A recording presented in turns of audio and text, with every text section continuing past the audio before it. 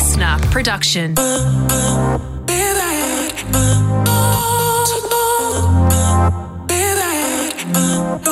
Boney and Linda Mariano's Dream Club. Hey, it's Linda Mariano and Brooke Boney, and this is the Dream Club. Each week we look at the stars and we join them together to make constellations of the most important moments in culture. This week we're going to talk about Kendall Jenner's most recent Out of Touch campaign for her tequila brand. You'll hear about Prince and whether you can separate the art from the artist. We finally come up with the conclusive answer. And we're going to talk about something that's really close to my heart, Reconciliation Week. As always, we love hearing from you beautiful dreamers, and we've actually just found out that someone who we love actually loves us right back. Oh. Yeah, that's right. Non-stop Tom Gleeson. Tom Gleeson said, I'm loving the podcast. I'm afraid that me enjoying the podcast so much that I want to comment on Instagram is actually chuggy. It might be chuggy, Tom, but you know what? Who cares? You're chuggerful. You're Uncle chuggerful. Can we call you Uncle Chuggy? Yeah, we're calling Tom Gleeson comic extraordinaire Uncle Chuggy from now on. Also, there's another Uncle Chuggy who's hit us up. Treat. You sent us a little DM on at the Dream Club podcast on Instagram, and you said that you live in a town called Chugan. You say Chuggy has its own town where I live. Some people might even mispronounce it as Tuggen. It's spelled Tugun. It's near the Gold Coast. Well, some people love Tuggen, some people love Chuggy. I love both. I love Tuggen and being Chuggy. Anyway, we love your support of chugging it out, Treat. Keep sending them through, dreamers. We absolutely love it. Let's get into it.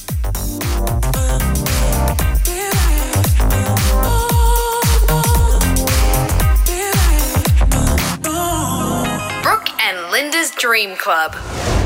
Okay, so over the weekend, some pretty serious allegations were levelled at one of the greatest artists of all time. Sinead O'Connor, big, huge singer in the early 90s, had a couple of really incredible songs, and she said that Prince was abusive. She said that he became quite threatening physically. She said that he can pack a punch. A few blows were exchanged on this one night in particular, that all she could do is spit, and she spat on him quite a bit. The awful thing about this is that it's not the first time that we've heard it. She also made the allegations in her biography. She's also said it in interviews dating back to 2007. She also says that she's not the only one who he was abusive towards, that one of his backup dancers or backup singers or something suffered a broken rib at his hands. So the origin of their whole biff and their relationship was that in the early 90s, when Sinead O'Connor was coming onto the scene, Prince wrote the song that ended up really breaking her or bringing her into the global spectrum, which is Nothing Compares to You. So it forced Linda and I to beg the question, can you listen to his music? Can you separate him from that music and not think of him? I mean, can I play his songs to my nieces and nephews, which I do, and not think about the fact that these accusations have been levelled at him? And keeping in mind as well that he's dead, so he can't exactly defend himself. This is huge. Unless he comes back as a ghost and tells us, Prince, if you're in the room. Where's my Ouija board? No, I'm actually scared of that stuff, so maybe we shouldn't even. Did you do Ouija boards when you were like 14, No, because 15? I was too scared. Everyone did them. It was a rite of passage. I know, but I didn't want to. I watched The Craft, that's enough. Okay. Light as a feather, stiff as a board. Light as a feather, stiff as a board. This is a really huge topic, and it's something that I've thought about and spoken about a fair bit because we're in a line of work where, you know, I've been lucky enough to make programming decisions about what artists to champion, what music to champion, how we speak about lyrics, how you can or maybe should separate art from the artist, or if that's the wrong thing to do entirely. Can you play the music of Prince? Can you enjoy it? Can you play it to your nephews and nieces with abandon and enjoy it for what it is? I think that music is a physical thing that has a level of like empathy or compassion that I don't think that you're going to be able to help that you enjoy. Should we be kind of cancelling these artists or taking them off Spotify or not championing them in ways where they're financially endorsed, etc. I think maybe that's where the line is drawn. Like if you're a gatekeeper, if you're someone that's programming radio or booking festivals, there are going to be people who I guess you can morally be happier about putting on a pedestal than maybe someone else that exists that makes you feel a little bit icky. It's really hard. Can I make a confession now to you? I haven't engaged in the Mia Farrow, Woody Allen stuff as much as what I probably would like to or should, because I love Woody Allen movies so much and I know that he's problematic, but I love them. And so I intentionally haven't exposed my brain, exposed myself to the ideas because I don't want to know about it so I can just enjoy them. But, then, I don't know, I was watching Michael Jackson film clips the other day. I love watching film clips so much. It's my hobby. And I couldn't stop thinking about how creepy he was. And these are like the later ones, like You Rock My World. Like it's way after Thriller. I'm talking about They Don't Really Care About Us, You Rock My World. Like some of the later ones where, we sort of knew about some of the behaviour by then. I think that it's good that you feel weird about enjoying or seeking that out, because I think it is about that kind of passive versus active consumption. If you're kind of just passively consuming music or art, unaware of or not caring about the context from which it's come, like we don't consume stuff in a vacuum. Like the music that you listen to, there's a reason that they put the artist's name next to the song. It's because they want you to know the story of that person. So you kind of take all of that into account when you love an artist. So I think it's okay for you to feel icky about that, but I also think that we don't need to beat ourselves up if you want to indulge in your personal time. But yeah, if you're a person that's making decisions about, I want to splash this person over, the arches of the Sydney Opera House as part of Vivid, then you should be conscious of the sort of person that you're putting up there and whether or not they're a role model that you want people seeing and being influenced by. But if I want to dance around the living room with my little nephew to I Would Die For You, then that's probably okay. That's probably okay. In the privacy of our own home. So there you go. We've absolutely and conclusively solved that whole mystery. Can you separate the art from the artist? The answer is, I don't know. I don't know. You can. Should you? I don't know. Hey, Brooke, you know that I'm a massive fan of Keeping Up with the Kardashians. And a huge fan of tequila. And I definitely keep up with all of them, including all of their new brands, all of their new companies, all the new things that they're putting out. And Kendall Jenner, the 25-year-old, announced back in February that she was releasing a tequila brand. Now, keep in mind, she is someone that is an international model, such a star in the scene. She was on Keeping Up with the Kardashians since she was 12 years old and now is a tequila honcho. She's launched the tequila brand this week. It's, what is it called? It's called 818, which is named after the postcode that the Kardashians live in. And she put out, alongside the launch of this, she put out a huge party in LA with all of her celebrity friends attending, people like Justin Bieber, Travis Scott, Katy Perry, all the who's who's. And she also put out some divine advertisements alongside the tequila launch, which was her basically embracing a bit of what people are calling migrant chic. So this is where it gets a bit problematic, right? Because these are beautiful photos, incredible. Wouldn't it be out of place in Vogue? She's wearing a little crop top. She's got like a cool flannel on, like a hat, a cowboy hat, and she's walking alongside a horse. Sort of reminiscent of what you would see in the Mexican highlands if you were riding a horse around there and you looked really, really chic. Where the problems begin, though, is that there's been this huge debate in the US about Mexican migration to the US. This huge debate, which has caused like lots and lots of people to travel really long distances as part of these caravans to try to get into the country. And, I didn't see Kendall Jenner like sticking up for any of them at the time. Do you recall that? She probably gave someone a can of Pepsi and all was right with the world. Oh, that's probably how she solved it. This is also the problem, right, is that Kendall has this history where she engages with these really complex and big discussions in a way that is really, really superficial. So you might remember a few years ago she did a Pepsi commercial, and her way of solving rioting and race relations was to walk to the centre of a big protest and just hand out some Pepsi. I wish we knew this. Yeah, she handed a gosh. can of Pepsi to a police officer amongst a kind of street protest, and that was the way of bringing peace. So it wasn't during the Black Lives Matter stuff. It was slightly, I think it was a few months before, maybe like a year before or something. So she's not that bad. We're not trying to say that she was like that ignorant as to do something like that.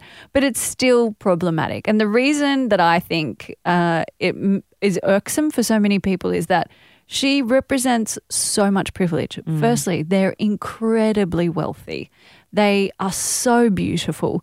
They have access to literally anything that they want in the entire world. And so for her to keep dipping her toe into, to use your expression, to dip her toe into these really big ideas and try to simplify them or dumb them down or sterilize them in some way, it's actually just a bit offensive. Yeah, that to dip the privileged toe, to selectively like dip it into a culture and then use that as this really strong commodity where you are benefiting.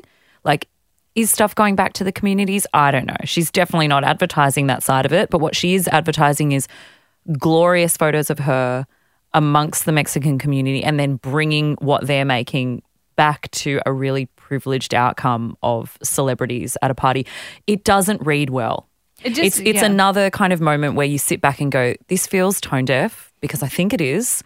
Read the room. This is not the time for you to be championing yourself in this way. I'm not sure that it will at any point soon be the time for you to be championing yourself in this way. The worst thing about it is that you know that they're just going to be sitting at home, and we've all seen it, like in the Keeping Up with the Kardashian clips. And she's just going to be like, oh no, people are attacking me. I'm just going to restrict comments and it'll all blow over. I'll just stay home for a few days. Like, that's all they have to do. It doesn't hurt them. It puts like people back who work in this space all the time. It takes money from people like artisans or people from those communities, cheapens their culture and whatnot. And it'll just, for her, blow over. Yuck. Also, I did sarcastically, please understand that I was being sarcastic when I said that I was a Keeping Up with the Kardashians fan. And that you're a tequila fan. And that I'm a tequila fan. But you know, makes me gag. Okay, so if when people are like, really makes me tequila gag. shots, and I'm like, I'm just going to pretend. do it. Do you know what I do? I just pour it on the floor. I used to pour it into a sink too. Oh, I just will put it next to my foot. If I'm like outside or if I'm like somewhere, like if I'm inside, then I'll just pour it into another cup because I can't keep up with people drinking. You can't keep up with the Kardashians.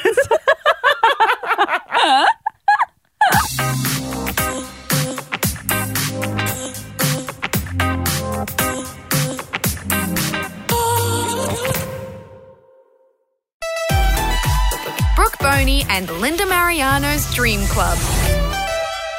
So today, the day that we release this podcast is Sorry Day, and it kicks off the beginning of National Reconciliation Week, which is supposed to be a time for all Australians to learn about our shared histories, cultures, achievements, and to explore how each of us can contribute to achieving reconciliation in Australia, whatever that means. I think it's important to mark it this year because it's a year on from all of the turmoil that we saw in the US with the Black Lives Matter protests, all of the turmoil that we saw here in Australia with the release of some pretty horrifying footage from police, doing things to young Aboriginal teenagers, and then the deaths in custody protests and marches as well. I think the world has shifted in a pretty big way in the last year. I don't know what that means, where we'll end up or where we'll land.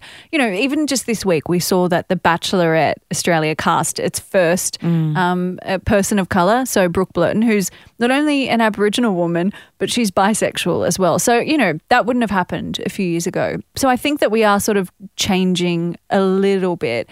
But the thing that I find really frustrating is that every year around Reconciliation Week, always the onus is put on Aboriginal people to come to the table and to express how they feel about things and get people to try to care about us.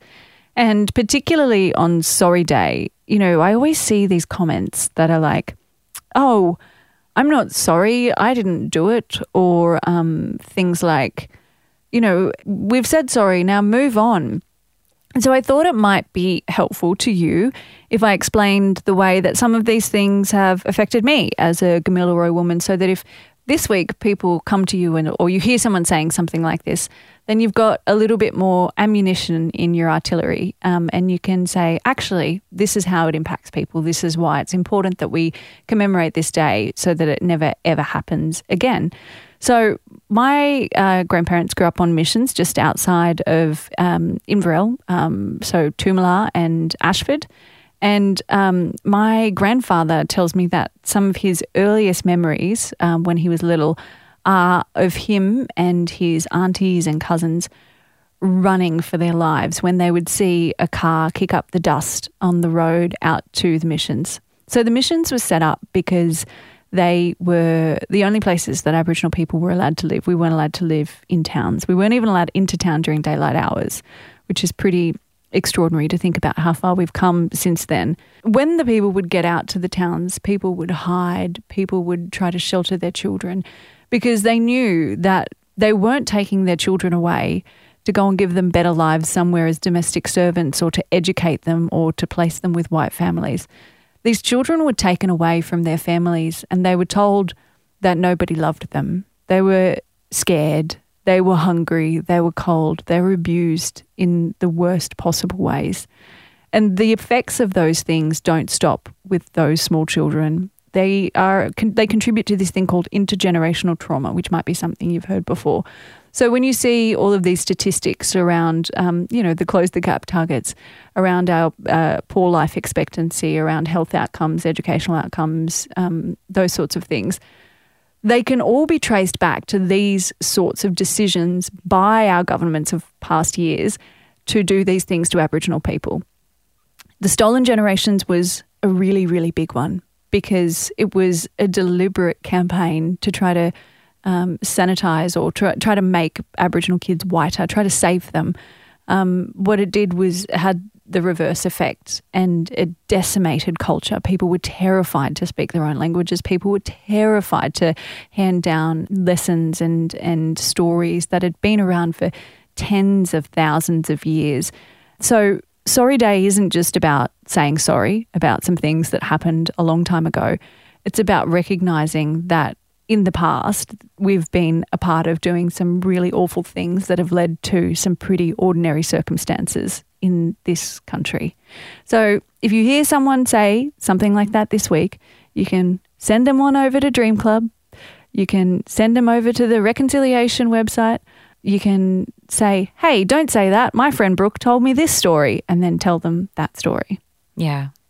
Thanks for sharing that, little Brookie. Oh, Wolfie. And that's the tip of the iceberg, It is the tip of the iceberg. I think as well, like Reconciliation Week is so complicated because there are a lot of Black people who don't want to reconcile. There are a lot of people who say, actually stop making us do all of the work. And, one of the things that really broke me last year was seeing this report out of the ANU saying that this huge number of Australian people just don't like Aboriginal people.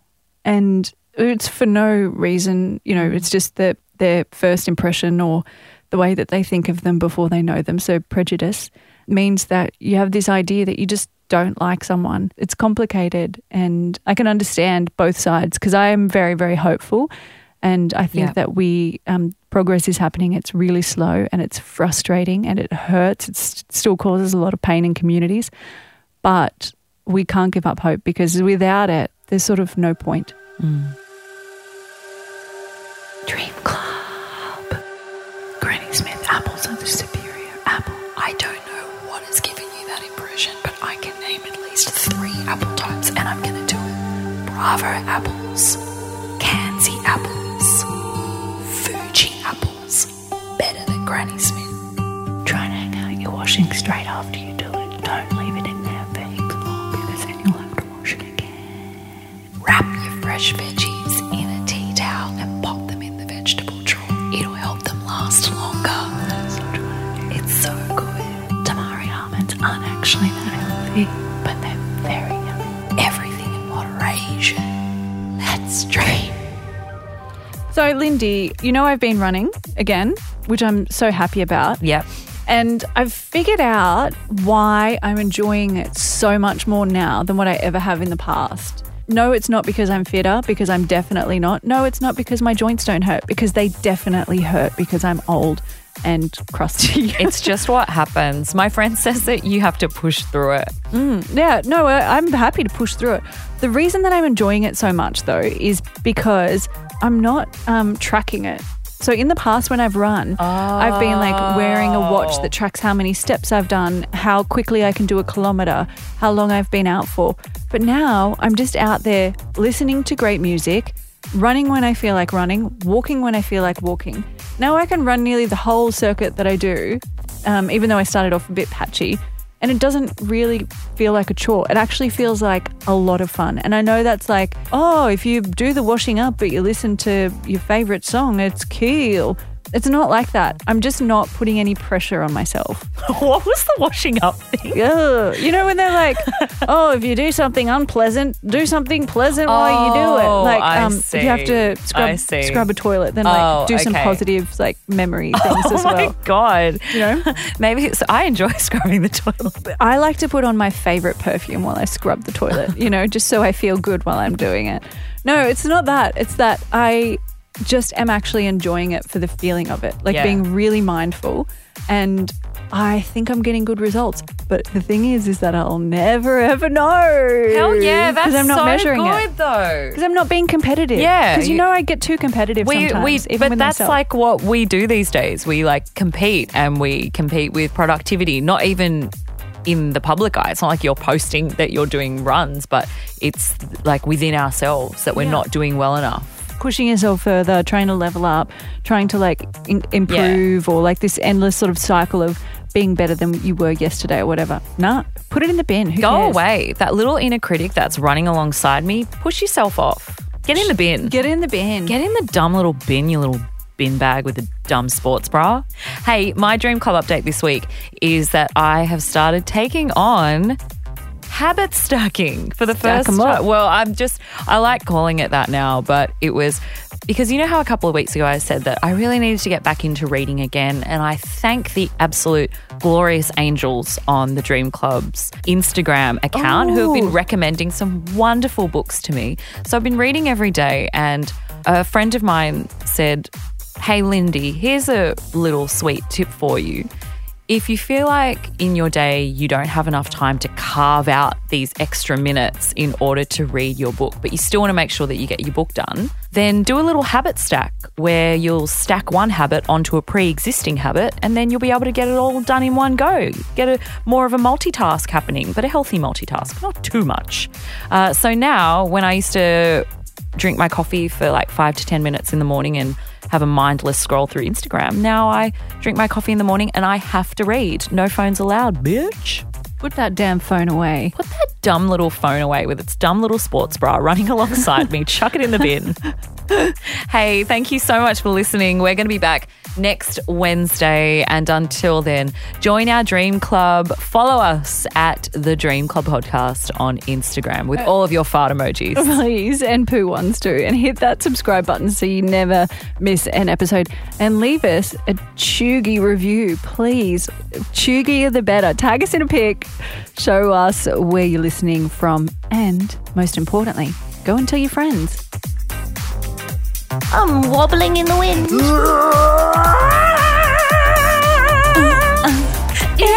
I sneeze on that tequila. Linda is the greatest, honest of all time. In my opinion. Listener.